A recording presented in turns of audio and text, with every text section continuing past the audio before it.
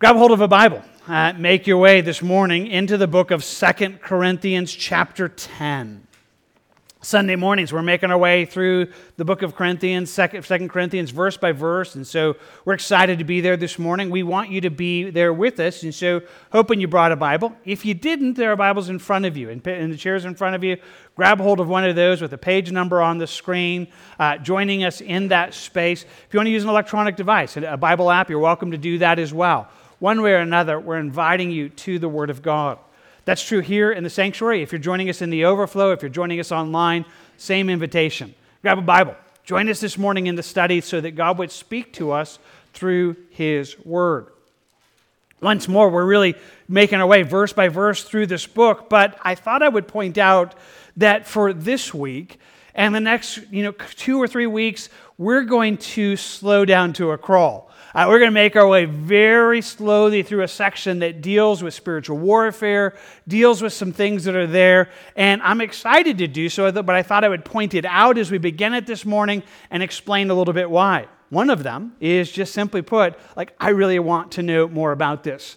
We're about to be in one of these sections that I have found help in over the years and excitement over, but if I can be altogether honest, there is a space that's I know there's more there than I understand. I want to understand it better. And so I was excited to just pour in more time into the study. And so for my own soul, I'm looking forward to this, but that's not all it would be. I mean, if that's what it would be, I certainly wouldn't make that our journey as a church. But I have the sense as I was desiring it, that the Lord was just kind of communicating. That's what He had for us, that this is a space over the next few weeks that we just want to look on this and see it and just pray that God would do good into our lives, both in understanding it, but in some of the reality that's there.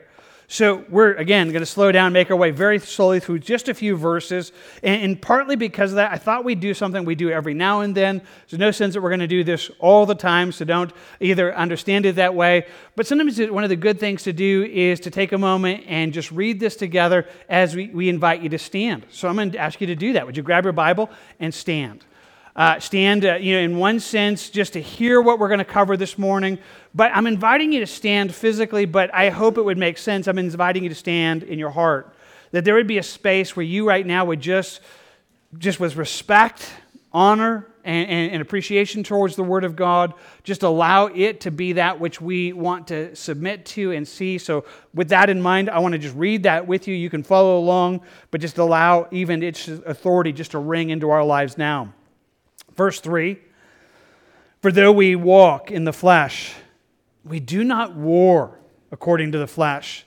For the weapons of our warfare are not carnal, but mighty in God, for pulling down strongholds, casting down arguments, and every high thing that exalts itself against the knowledge of God, bringing every thought into captivity, into the obedience of Christ, and being ready to punish all disobedience when your obedience is fulfilled.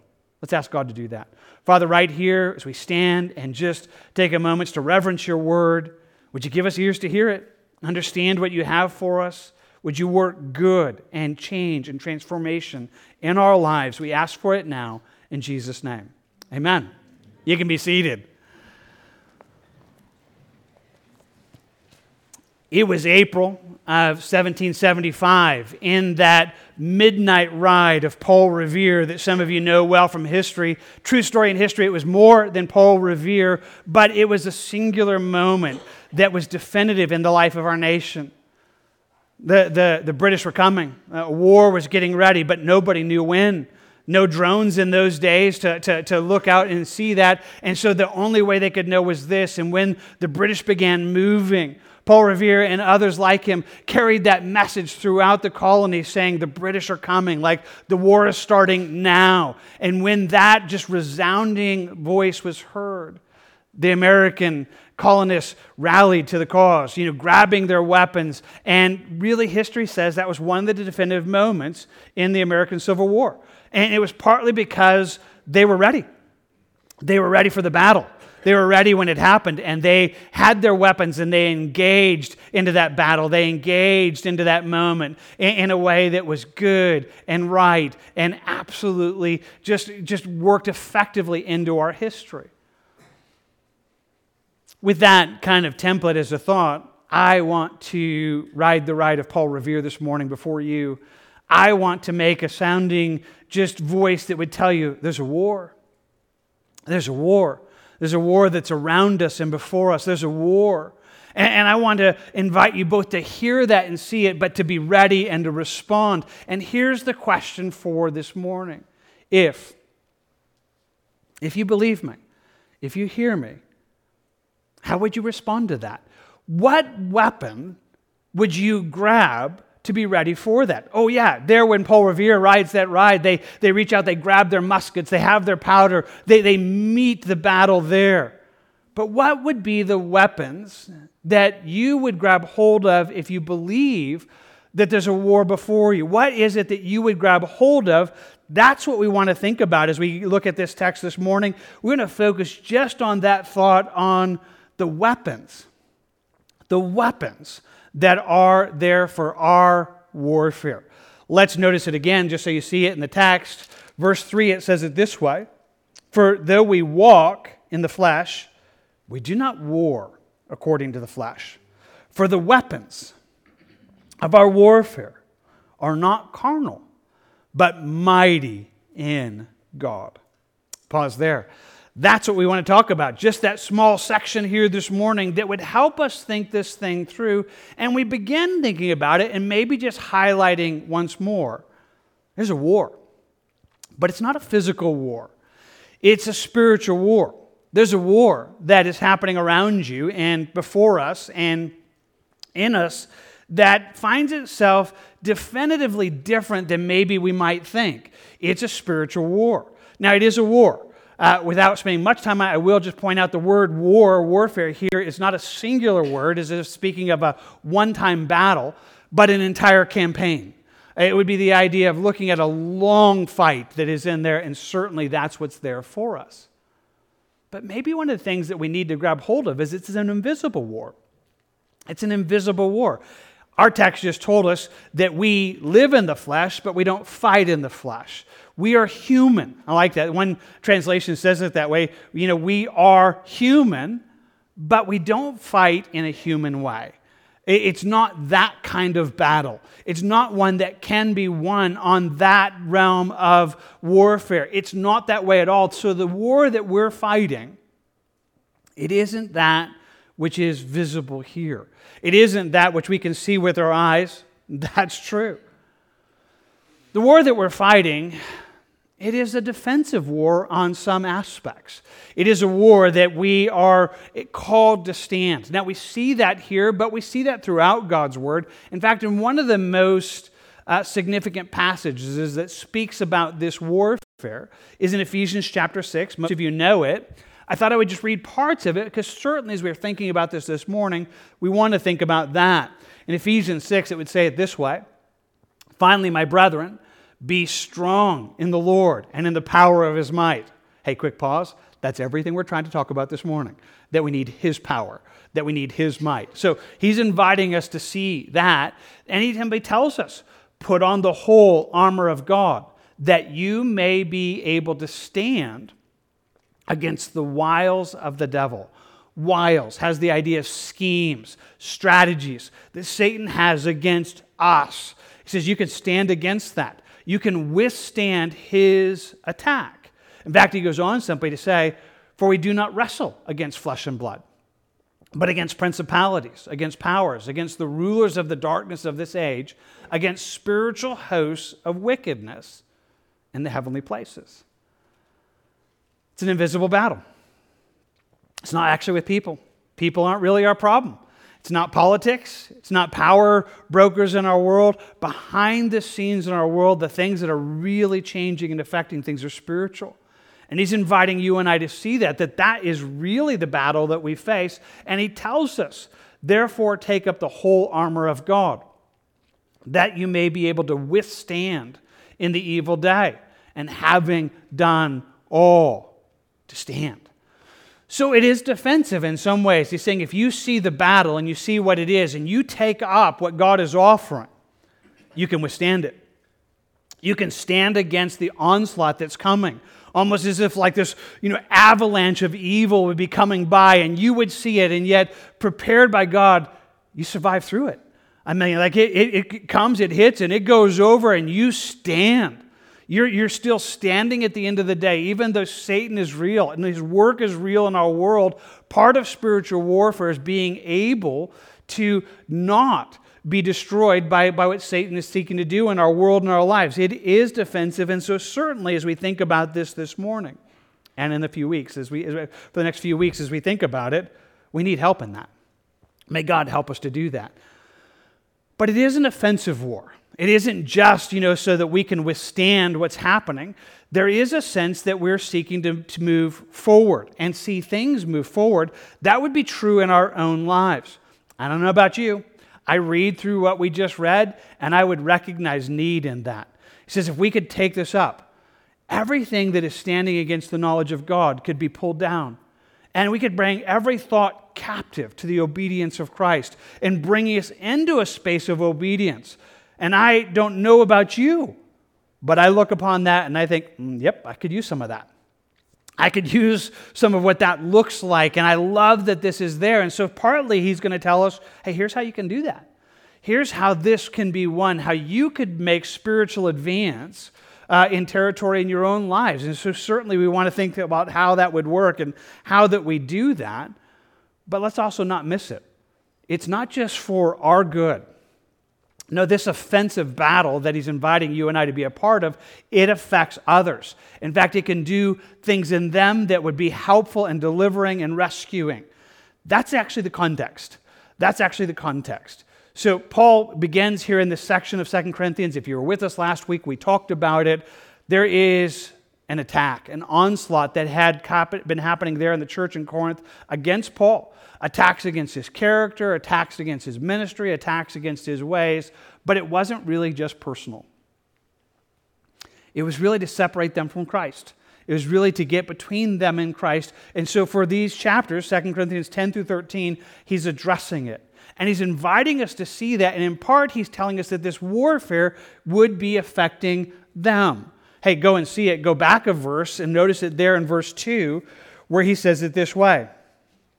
But I beg you that when I am present, I may not be bold with the confidence by which I intend to be bold against some who think of us as though we walked according to the flesh. For though we walk in the flesh, we do not war according to the flesh. Paul's indication is that when he gets there to the town of Corinth, if it doesn't fix, if they don't make this right, if they don't, kind of get their lives right before he get there, he's going to have to bring, some spiritual work into their lives, a spiritual battle that would affect them. He says, I'm going to have to be bold. I'm going to have to come in and in the warfare of Christ, do battle for you there. So what Paul's looking for would be affecting others. That's helpful. And for some of you, that's going to be the invitation in, because that's what we want. I don't know about you. I don't know who you would put into that category this morning. I don't know if you'd look at it and you think maybe it's your friends or your relatives or your kids or your grandkids. And right now, you're deeply worried for them. You're deeply worried for where they are. And you would want to see them delivered. You'd want to see that good things happen in them. You want to go to war, if you will, for the good of their soul. Well, there's going to be help in this section that would help us see not only good in our lives, but how we can help good in others' lives, how that could happen through us. And so it's an invitation that it would be there, that there's a spiritual war that's affecting our world. He's inviting you to take up arms, to step into this battle, this Paul Revere ride that would say to you, hey, there's a war. And he's going to invite you to be a part of it. Not just to be an observer, not just to be someone who's waiting for it to pass by, but to be a participant in this. Well, to have that invitation, he tells us again very clearly, as we think about that war, he says it there in verse 3, though we walk in the flesh, we do not war according to the flesh. For the weapons of our warfare are not carnal. We need to talk about that just for a moment. When we think about what he's inviting us to do, he's simply telling us the way you and I are meant to fight this battle, it's not to be a carnal fight. Carnal. That means human. That means our flesh. That means this idea that the way that you and I are meant to wage this warfare, it's not that. So what is that? What is that? It's a big piece of just understanding it. It's the way the world does things.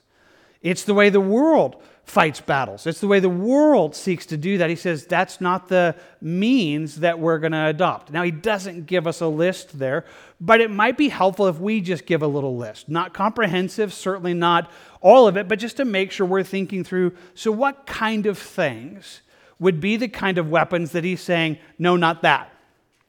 That's not our weapon. What would it be? Well, I think, first of all, it would have to be literally, kind of a military, just a tactic against this place where we're not talking about guns or knives or tanks or bombs. That's not the warfare we wage. And you might think, well, Jim, who's ever done that? Well, actually, Peter did, right? Garden of Gethsemane, there he is. Jesus is there. He reached out, grabbed a sword, and Jesus just told him, put your sword in its place. For all who take the sword will perish by the sword. It's a simple and very real truth. And I could tell you, for any that know your history, and you know the last 2,000 years of history, there have been times where the church has decided to join with the world and use literally military aims to accomplish spiritual things where, conquering and sending out just, conquering forces to conquer lands, and it'll never actually bring about a spiritual effect. That's true for military things. We could even just widen that into the idea of coercion and simply say, hey, that's the way the world does things at times. It doesn't produce spiritual things. Now, I know that probably makes sense, but it's helpful just to think it through. Did you know you could probably get somebody to say a sinner's prayer with a gun to their head? Like, you're going to pray now. Okay, just don't kill me. You could literally, at the point of a gun or at the place of a knife, force somebody to say the right thing, but it wouldn't be real. That'll never bring about spiritual work. That'll never bring about the real saving of a soul. You could change the outside. You could force the outside. But it will never bring about a true transformation. It'll never be that. You can't do it that way. You can't force it. Well, we could add to the list, not only are we talking force, but I would say things like discipline and disciplinary actions that would take place. And in the midst of that, I would add organizational pressure that would do this. Track with me for a moment. Maybe it'd be helpful. It's helpful for me because I can still remember the lesson very, very well. As God had began calling me to be a pastor, I found myself being just shaped in a lot of ways I didn't know he was shaping me, but he certainly was. And as I was heading in that direction, one of the things that happened is I actually got promoted, and I was working at the bank in Albuquerque back in the days when it was SunWest Bank, and I oversaw a department. I was a supervisor, and I can remember to this day realizing what I was doing with my employees and how very different it was than spiritual. I mean, I can remember God just showing me and realizing as a supervisor in a bank, I could discipline people to get them to do the right thing. I could discipline them and make them show up on time. I could get them to do their job through incentives and discipline and organizational and structure. But through those things, I could never actually change them. I could never make them want to. I could never make them say, I want to be a good employee because I want to do what's right. I want to, from the heart, do that. That the tools that the world gives, it can't accomplish that. It can only change the outside. It can only change behavior. And I can remember to this day the Lord just speaking to my heart, just telling me, Jim, that is not what I want to do. That's not the way the church works. I am not looking for you to shape people's behavior. I want to change them from the inside out. I want to change them so it's not that they're just doing the right thing on the outside. I change them because they want to do the right thing. And it's flowing from the inside. And it's such a better way. And yet, sometimes, We can try to manipulate and cause and try to make people do what's right through exactly those kinds of things, whether it be in a family or even in a church structure, to try to force things to happen in people's lives, not because it's real, but just simply because it's demanded in working in those ways, and it doesn't produce the right things. So he's not calling us to those kinds of tactics. We would add to it things like personality, strong personality that would seek to shape or mold things, or manipulation that would go across in the midst of that. I would add to that things like credentials, where people would come in trying to make themselves authorities in some structure, and even money. Now, I quickly walk over those four and just simply tell you, if you've been with us in 2 Corinthians, you would recognize those are the ones that were at work there in the church in Corinth. That's exactly what they were trying to do. They were trying to come in and create some kind of credentials. They were trying to demean Paul and say, well, he doesn't have any credentials. They were trying to create structures and manipulate and use money and use personality, powerful personalities that would shape people away from Christ. And it's the way the world does it. It's the way the world does it. The world uses all of these things. It uses money to manipulate. It uses those things to control. And he's telling us that's not our tools. That's not going to produce what we want it to produce. Let's add a few more. So it's not going to be politics. I know where we are. It's an election year. It's going to be a big year of politics. And let me say it right now. We should be good stewards of our vote. I mean, we, as citizens in this nation, should take that seriously. It's not bad to be involved in politics. It's not bad to do this, but politics will never save a soul. Politics will never actually bring about the change that our nation desperately needs. It cannot do it. This external force can never do that spiritual work. It is not our hope. Our hope should not be in that. It's not in politics. It's not in protests. Oh, you guys know, that's our world. In fact, it's been the world. Even back in the book of Acts, some of you have been with us recently, we saw it then, that people have this propensity to rally in large numbers, in crowds. It's happened. It's happened this week, right? Let me watch the news as people protest there, even in Washington, just kind of banging on the gates, kind of, against what's happening there in Israel. And there's loud voices that seek to move and shape nations. And it moves people. It moves people. But that's not the way you and I are meant to fight. That's not the way the church changes the world. That we are never called to such tactics. In fact, we talked about that last week because Jesus said that's not the way he did it. It's not the way he did it, that he called us to realize that his yoke is easy, his burden is light, and he didn't quarrel in the streets. He didn't do those kinds of things. It's not the weapons that we're supposed to grab. I would add even things like psychology that would be a part of it. Hang on to that thought a moment, and I'll just say etc. Everything else like this. So let me come back and talk about psychology for a moment and quickly say, boy, I am not slamming that. I am grateful for the good, common grace that's in our world that's found in medical doctors, and at times is found in those who deal with psychology. So if you're someone who, is working in the realm of psychology, or you have a psychologist, please hear my voice. I am not condemning you. But that will never save our souls.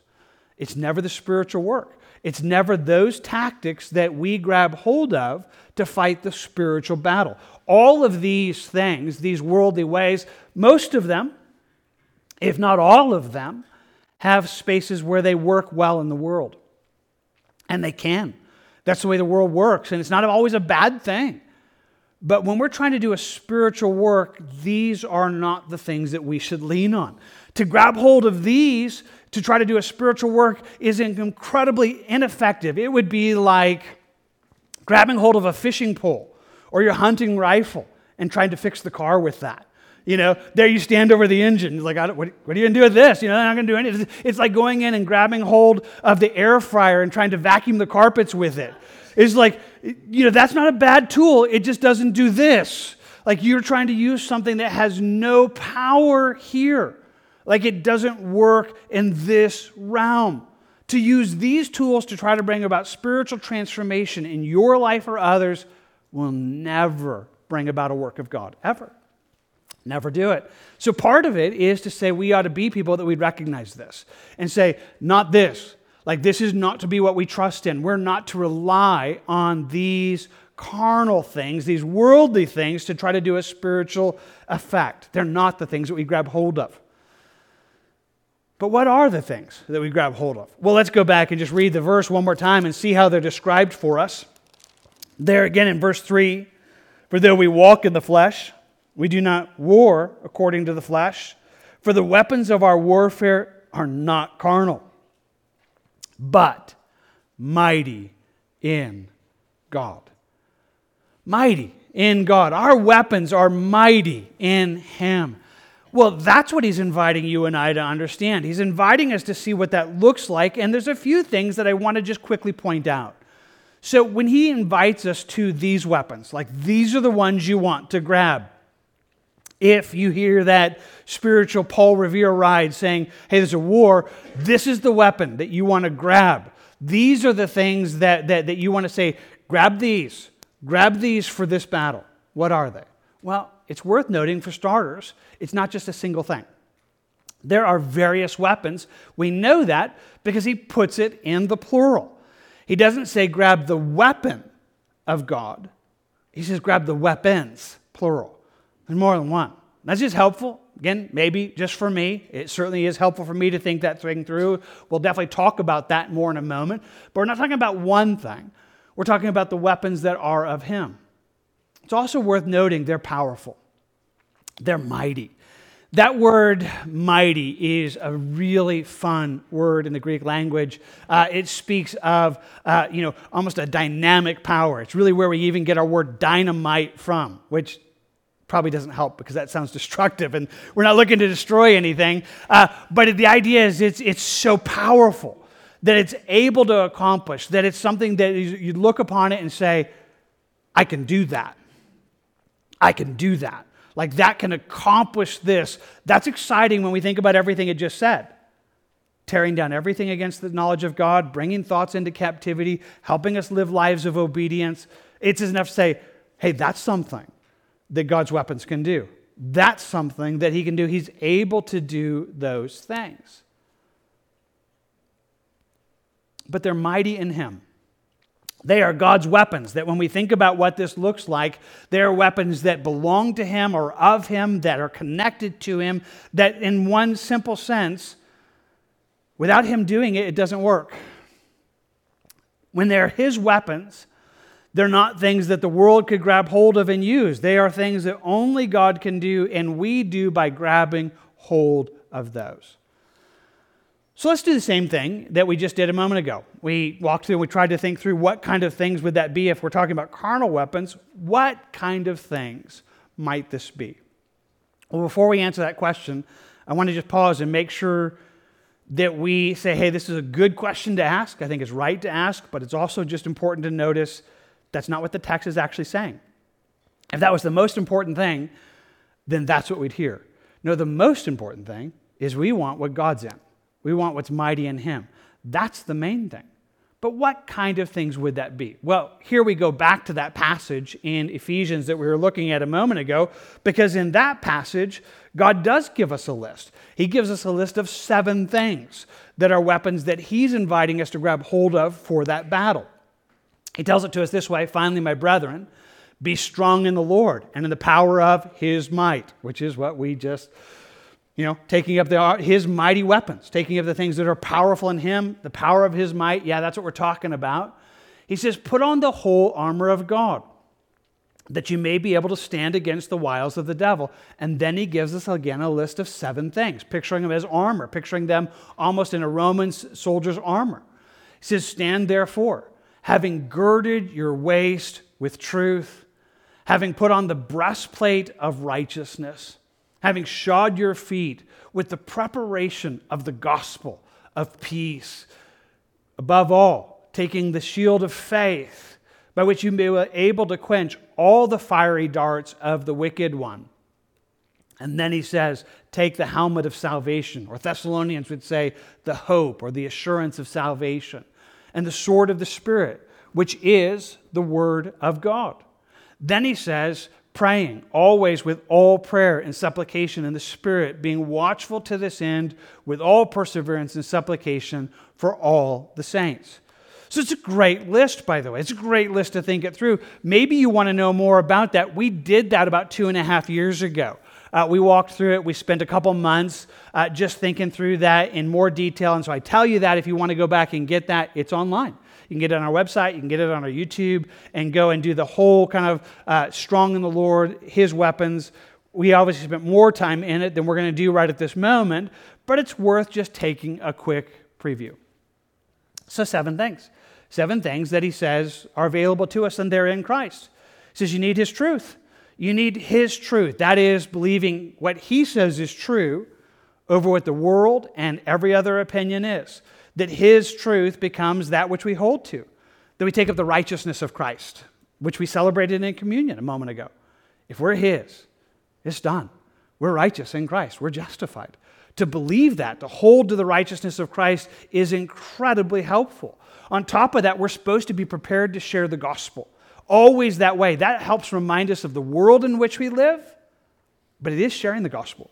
That is, we are people who are about the gospel. It not only is about the business, but holds us into that place of what we're doing. And so we're always to be looking at that, thinking that through. We take up the shield of faith, which is believing Him. Believing God's promises over all the lies that the devil throws against us. We take up the helmet of the hope of our salvation. We know who we are in Christ. We have that sense of, hey, we're who we are and assurance of that.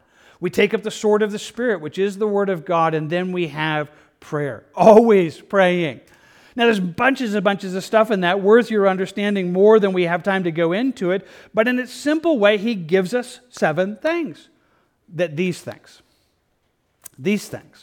are certainly weapons that God would give. Certainly things that He would say, these are things which you have, and we need to think those things through. But let's ask another quick question. So in Ephesians, the picture that he gives is primarily defensive. Like, here's how we stand against Satan's lies. Very, very helpful. But in Corinthians, we're talking about going on the warfare. We're talking about affecting us and affecting others. So out of this list of 7, which of these weapons are offensive weapons? Well, let me just pause and say, actually, you probably need all of them. It's not like, well, I don't need it. No, we need all of it. You're not going to be able to step into the battle without all that God provides. And so they're all good, but it's still helpful to think through, okay, what's going to affect others? What's going to affect others? What things are there? There'll probably 3 of those 7 primarily fit into that category. The first is the gospel. The first is the gospel that changes people's lives. The gospel, the good news of salvation that does that. Think about it in 1 Corinthians where it says it this way. The message of the cross is foolishness to those who are perishing. But to us who are being saved, it is the power of God. Every time I get up here, I want to make sure to share the gospel. Every Sunday, every Wednesday, we try somewhere in the midst of it to make sure that we highlight, hey, the main thing. We have a message that is Christ. It's often at the end of the message, which isn't a bad thing, but right now I just want to give it right in the middle of the message, so it's kind of maybe not the normal place you would think about it. And just say, if you're here this morning and you don't know Jesus, the gospel can change your life. The gospel it's the power of God for salvation. What's the gospel? The gospel is that God sent His Son. That Jesus came because you couldn't fix yourself, because you're broken. Your sin has destroyed you, and God so loved you, He sent His Son to die on the cross for you. He died on the cross, paid the entire price of your sin, rose from the grave, conquering it, inviting you to life. And the Bible says if you would believe that, if you would believe that and appropriate that into your life, you can be saved. You can be saved. Now, the funny thing is, it's really, really true. Maybe you're here this morning and you don't know Jesus. You might hear this and say, how is a story of something that happened almost 2,000 years ago supposed to change my life today? He says it seems foolishness to those who are perishing. It just, how is that going to change anything? But if you would surrender to it and be saved, you will find it's the power of God. This is where God's power pours out. This is where He changes lives and souls. And I would invite you to believe. I would invite you to believe in the gospel. I would invite you to believe upon Jesus and be saved, because that's the only hope for your soul. It's really, really good, and it's powerful. It is powerful. That can change lives. And so I offer it to you this morning, but then come back to our list and say, hey, that's something that can change other people's lives. We want to see people changed. It's the gospel. It's the gospel that is that. On top of that, we certainly would think about the Word of God. If we were to think about the metaphor that Paul gives there in Ephesians, truly, the sword is the most offensive weapon in the whole thing, right? I mean, the other things give you protection so you can stand, but if you're going to, do something, it's going to be the sword. It's the most offensive weapon in the midst of it, and that's true. That when we think about what the Bible is, it would do that. In fact, one of the passages we'll definitely come back to in weeks to come is the one in Hebrews where it says, "For the word of God is living and powerful. It's sharper than any two-edged sword, piercing even to the division of soul and spirit, of joints and marrow, is a discerner of the thoughts and the intents of the heart." God's word is, did you catch it? Powerful. It is mighty. It is able to do what? Change us from the inside out. Bring every thought into the captivity that's in Christ. Begin to change us there at the root of where we are, which is what we need. And God's word is certainly part of that. It's certainly one of the things that we want to take up. But if we're looking for another, I would add to it prayer. Now, prayer is a part of what God does in others, but interesting enough, he actually includes that in the way he says it there in Ephesians, showing that prayer is actually a part of these other things being effective. He would give it to us this way, that as he lists out those 6 before this, he says, hey, we're also praying with all prayer and supplication in the Spirit, being watchful to this end, with all perseverance and supplication for all the saints and for me, Paul says, that the utterance may be given to me, that I may open my mouth boldly to make known the mystery of the gospel. He says, I want to see people changed. I want to see people changed by the gospel. And I want to give that gospel, but I know this, I need your prayers. That the gospel is powerful, but it works through people praying and praying that the words would land, that people would hear it, that lives would be changed. So it's not one thing all by itself. It's the gospel. It's the word of God, and those who are praying and seeing that take place. So we're thinking about all of this. It helps us to begin to understand when we think about the weapons of God, it's not that we just grab one. I mean, it's why we need them. We need what this is to do the battle. So let's go back to that passage in Corinthians now. And so we're thinking it through. We've added those 7 to our list. But without spending a bunch of time on it, I still don't think that's comprehensive. What other kinds of things might be in such a list that God would do a work in our lives and others? Well, I would say the supernatural work of the Spirit of God who convicts us and leads us. There's dynamic work in the midst of that. Love that he does that. I would say sometimes God does the miraculous things, that God does something that, in a moment that could never be accomplished any other way, and it's part of what he does in the midst of the battle. I would add to it worship. I could give good cause to carry us through even passages in the Bible and show how worship at times turns back the attacks of the enemy and in powerful places in the midst of it. And it's enough for me just to say, yes, like those things and more, but those kinds of things. These are the things that God's doing. These are the kinds of things that God is in. These are the kinds of things that depend, if they're going to be working, are what he's doing. So again, that's not a perfect list. It's not a complete list, but it does help us to get closer to it. But let's go back and make sure we're just focusing on what this text is telling us. And once more, I just want to tell you, it's not just one thing. It's not just one thing. Now, this may just be for me, and I'm almost embarrassed to walk you through it, but it might be helpful for somebody else. See, here's my problem. I like this text. I like what it is, but over the years, I got to be honest, I have had the propensity to read 2 Corinthians 10 as if it was one thing that we're talking about. And for me, I would often think about that one thing as prayer. Now, hear me as clear as you can. Prayer is powerful.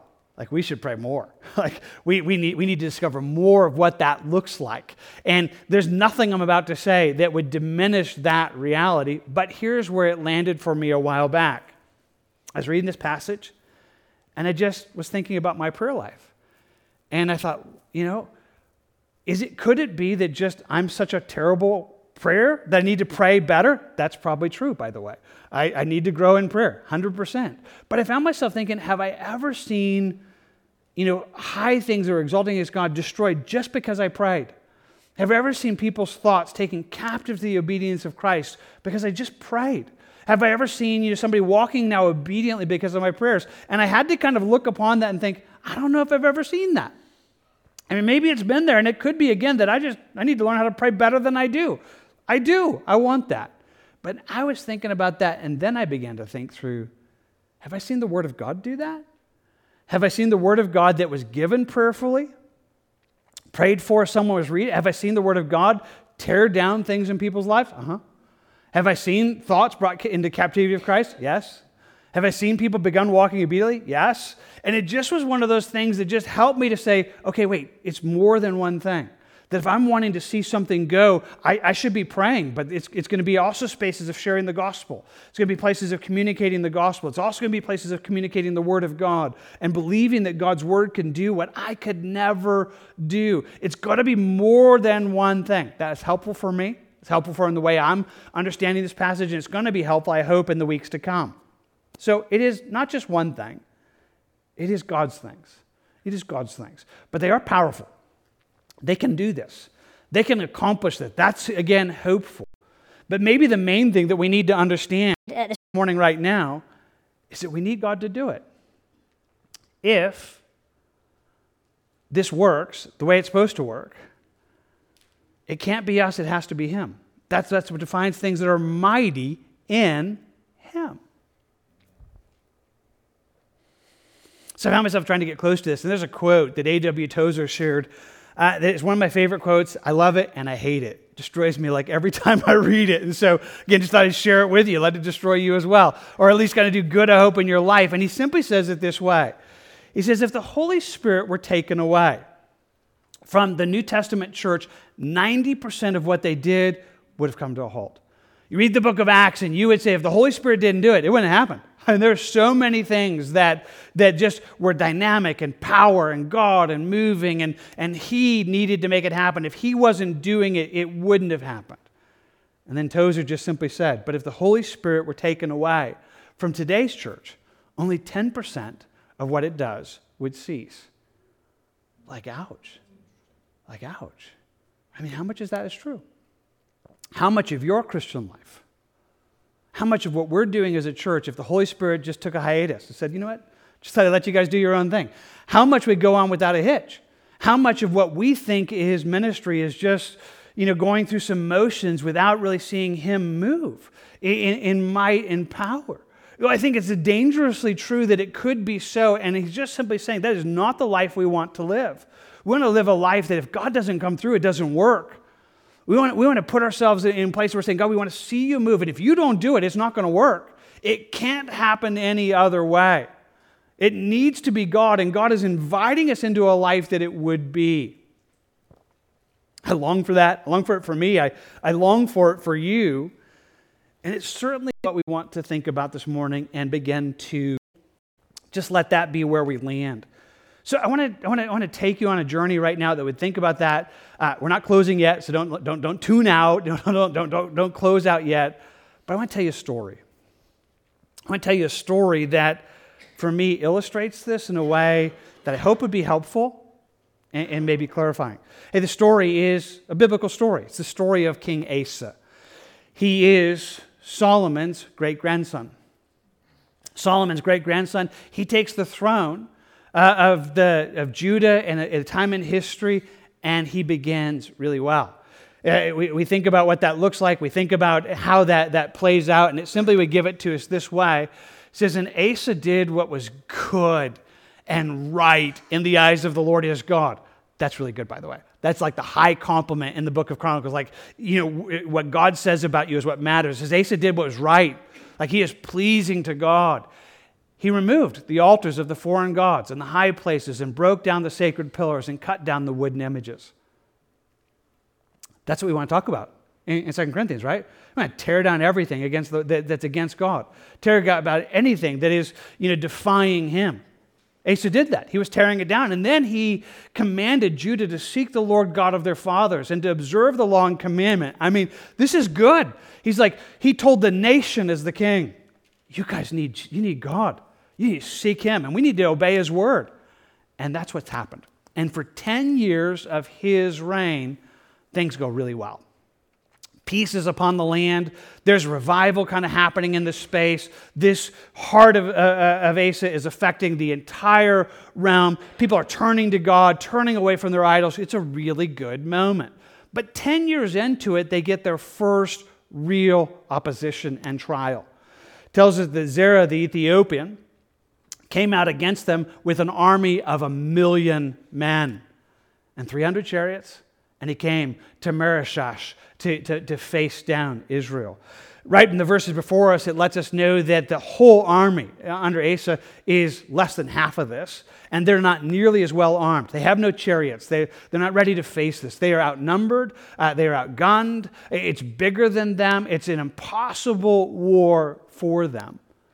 But Asa faces it, and he cries out. He gathers the people, and he cries out to the Lord, his God, and said, Lord, it is nothing for you to help, whether with many or with those who have no power. Simply put, God, nothing's too hard for you. It doesn't matter if we have a lot of people or just a few people. You can work either way. It's not really about us. It's about you. And it's about what you are. And nothing is too hard for you, God. You could handle this. And so he simply cries out, help us, O Lord our God, for we rest on you. And in your name, we go out against this multitude. O Lord, you are our God. Do not let man prevail against you. It is a great prayer with incredible details, but he's crying out for God to work. He's leaning on it and saying, God, we want to see you move, and don't let man beat you. Like, you show yourself strong, God. Do this in an incredible way, and God does. God does. The Lord strikes the Ethiopians before Asa and Judah, and the Ethiopians fled. It's a definitive moment as they are defeated really supernaturally. I mean, it shouldn't have happened. It does happen. It's miraculous. It's this moment where God, just on their behalf, helps them to find success and wonder in this moment. And so as they kind of have this moment of doing well, God sends a prophet to speak to them. It says, now the Spirit may go there. So the Spirit of God came upon Azariah, the son of Obed, and he went out to meet Asa and said to him, hear me, Asa, and all Judah and Benjamin. So this prophet comes up and he says, hey, I want you to hear me. Like, everybody listen to me now. Hear what I have to say to you. The Lord is with you while you are with him. If you seek him, he will be found by you. But if you forsake him, he will forsake you.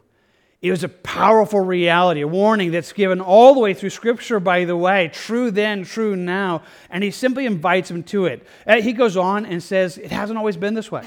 There hasn't always been a teaching priest in Israel. Sometimes people, the history of where we've been has been up and down, but whenever we turn back to God, he hears us, and he just pleads with them. Hey, this is a moment to trust God. Like, be strong now. Be about this now. And they do.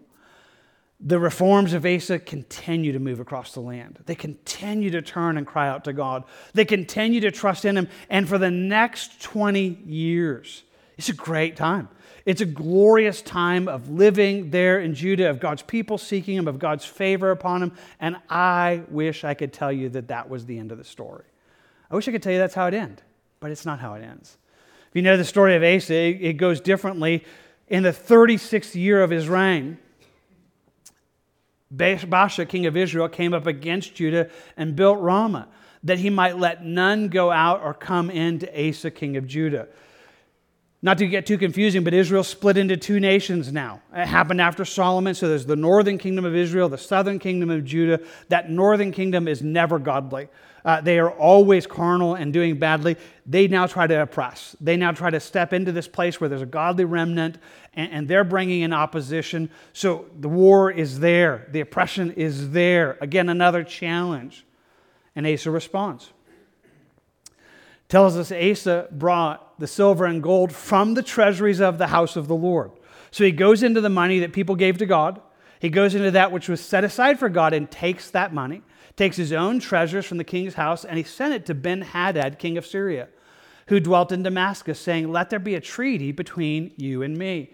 He makes a political move, a political kind of connection, an alliance with the Syrians in this moment, and says, hey, you should break your treaty with the northern kingdom, and if you break their treaty, they're going to go back from me. And here's the sad thing. It works. It works. It's exactly what happens. He sends all of this money up to Syria. Syria breaks their treaty with the northern kingdom. Baasha pulls back from Israel. Asa and the people of Judah go up into the border territory and begin to build up the cities in there to kind of reclaim that land in the midst of it. It would seem that everything is going well.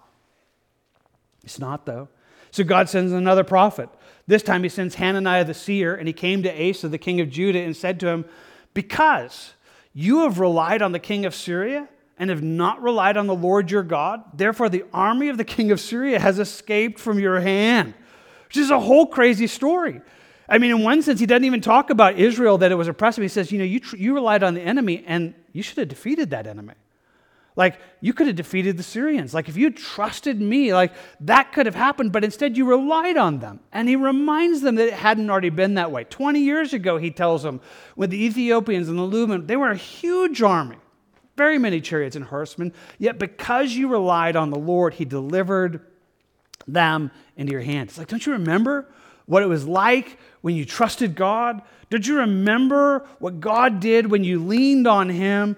And then he shares what is one of the most famous verses in Chronicles. You may or may not know that this is the background of it, but now you will, as he simply says it this way: for the eyes of the Lord run to and fro throughout the whole earth to show himself strong on behalf of those who are loyal to him.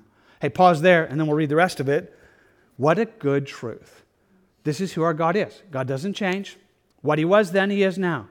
He says God's eyes are looking from one end of the earth to the other, looking for people who would be loyal to him, looking for people who would trust in him, looking for people who would rely upon him. And he says, I want to be strong for you. I want to give you power. I want to work behind you because you've trusted me. But Asa hasn't trusted him. Judah hasn't trusted him. So he gives us this great verse, the eyes of the Lord run to and fro throughout the whole earth to show himself strong on behalf of those whose heart is loyal to him. In this you have done foolishly. Asa, you've done a really dumb thing. You've done foolishly, like you've behaved foolishly because you've trusted the wrong thing.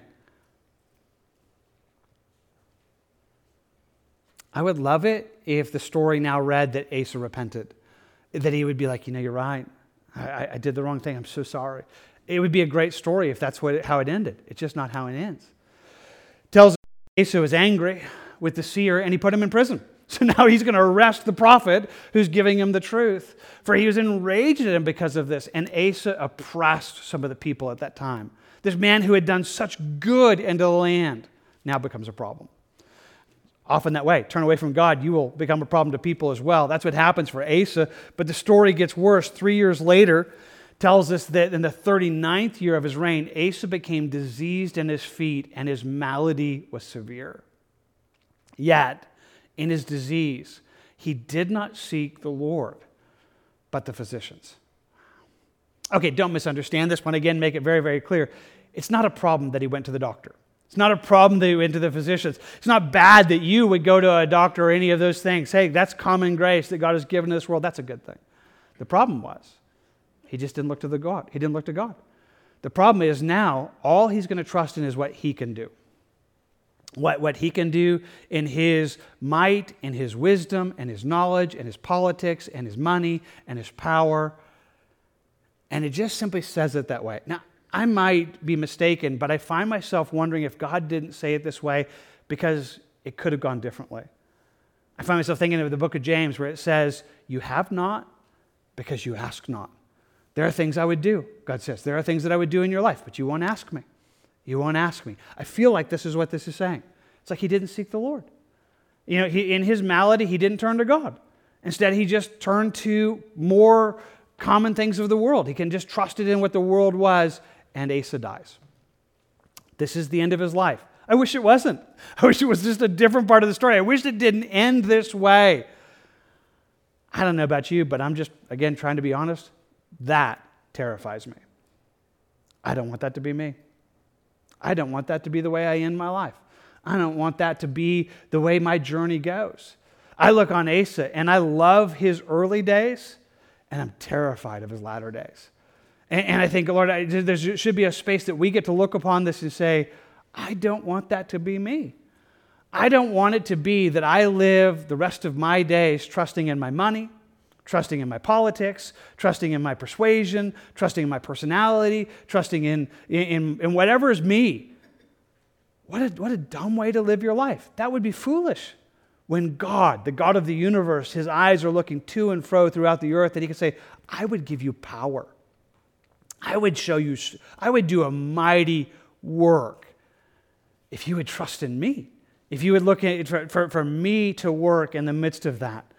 So that's where we want to draw this to a conclusion this morning. Yeah, you can close your Bibles, your notebooks, wherever that is, because I feel like that story cements what I'm trying to say. We want things that are mighty in God. We want to fight what is before us. We want to deal with the battles before us, trusting in God, looking to him, looking to his resources and his power, not leaning on the things of the world, not trusting in those things, because that would be our undoing, and it would be miserable. And I would call you away from that. I would call you away from a life of that. I found myself thinking of a quote. Maybe I'm supposed to share it, so thought about it a couple times, so I'll just toss it out. He says, in whatever you do without God, you're either going to fail miserably or you're going to succeed even more miserably. And that's what Asa did. He was successful at the end of his life. It was a miserable success. It was a miserable success because he did it without God. And I would say, don't let that be you. May it be that God invites us to say, God, I want a war, not with the world's weapons. I want to take up what God is giving. So let's take a moment and pray. And wherever that's found you this morning, may it be that you just take a moment to respond to him. Hopefully the example of Asa in his early days is an example for you, that you would say, God, nothing's too hard for you. You can work with people who are weak or those who are mighty. It doesn't really matter. You're God. I want to depend upon you. I want to trust in you. I want to seek you. I want to walk in your ways. Maybe you need that example this morning.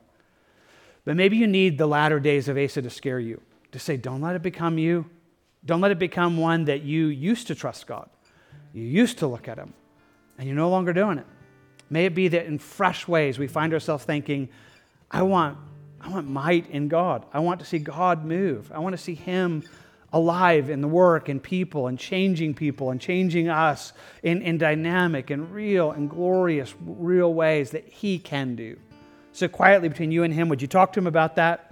And I'll do the same. Maybe it's a time for you to surrender your life to Christ again. Whatever that is, between you and God, talk about that, and we'll come back and worship together in just a moment.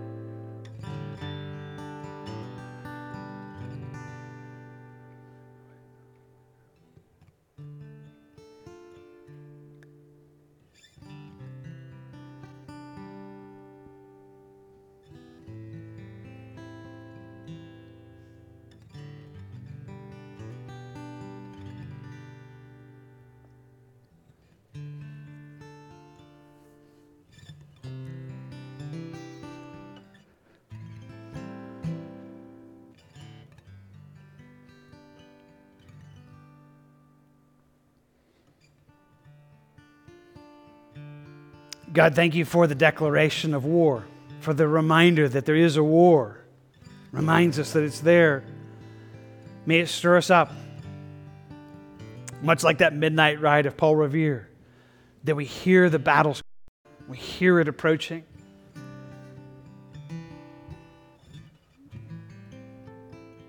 But God, turn us away from just grabbing hold of worldly weapons, like Asa, trusting in politics and money and manipulation.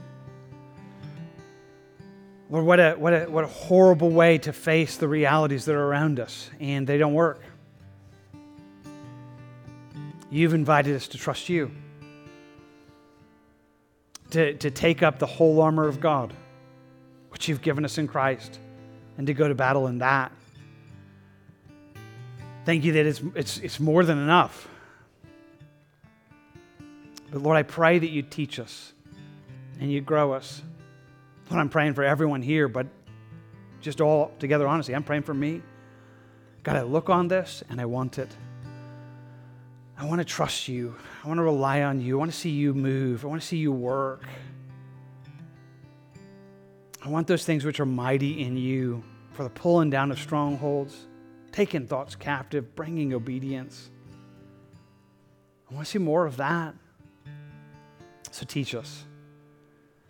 Teach us to war with the weapons that are yours, that are mighty in you. Show us how. Teach us to trust you and see all that you have. We ask for that. I'm asking for that. In Jesus' name. Amen. Amen. May God bring you into that and all that he has there. If you have questions, we're here. You can come up after the service, talk to us. If you don't know Jesus, again, we'd love to talk more about the gospel with you and help you understand your need for him. But right now, let's close in worship. So why don't you stand? We're going to worship our God and celebrate and long that he would bring us into this. And I just want to bless you in his name. The Lord bless you and keep you. The Lord make his face shine upon you and be gracious to you. The Lord lift up his countenance upon you and give you peace.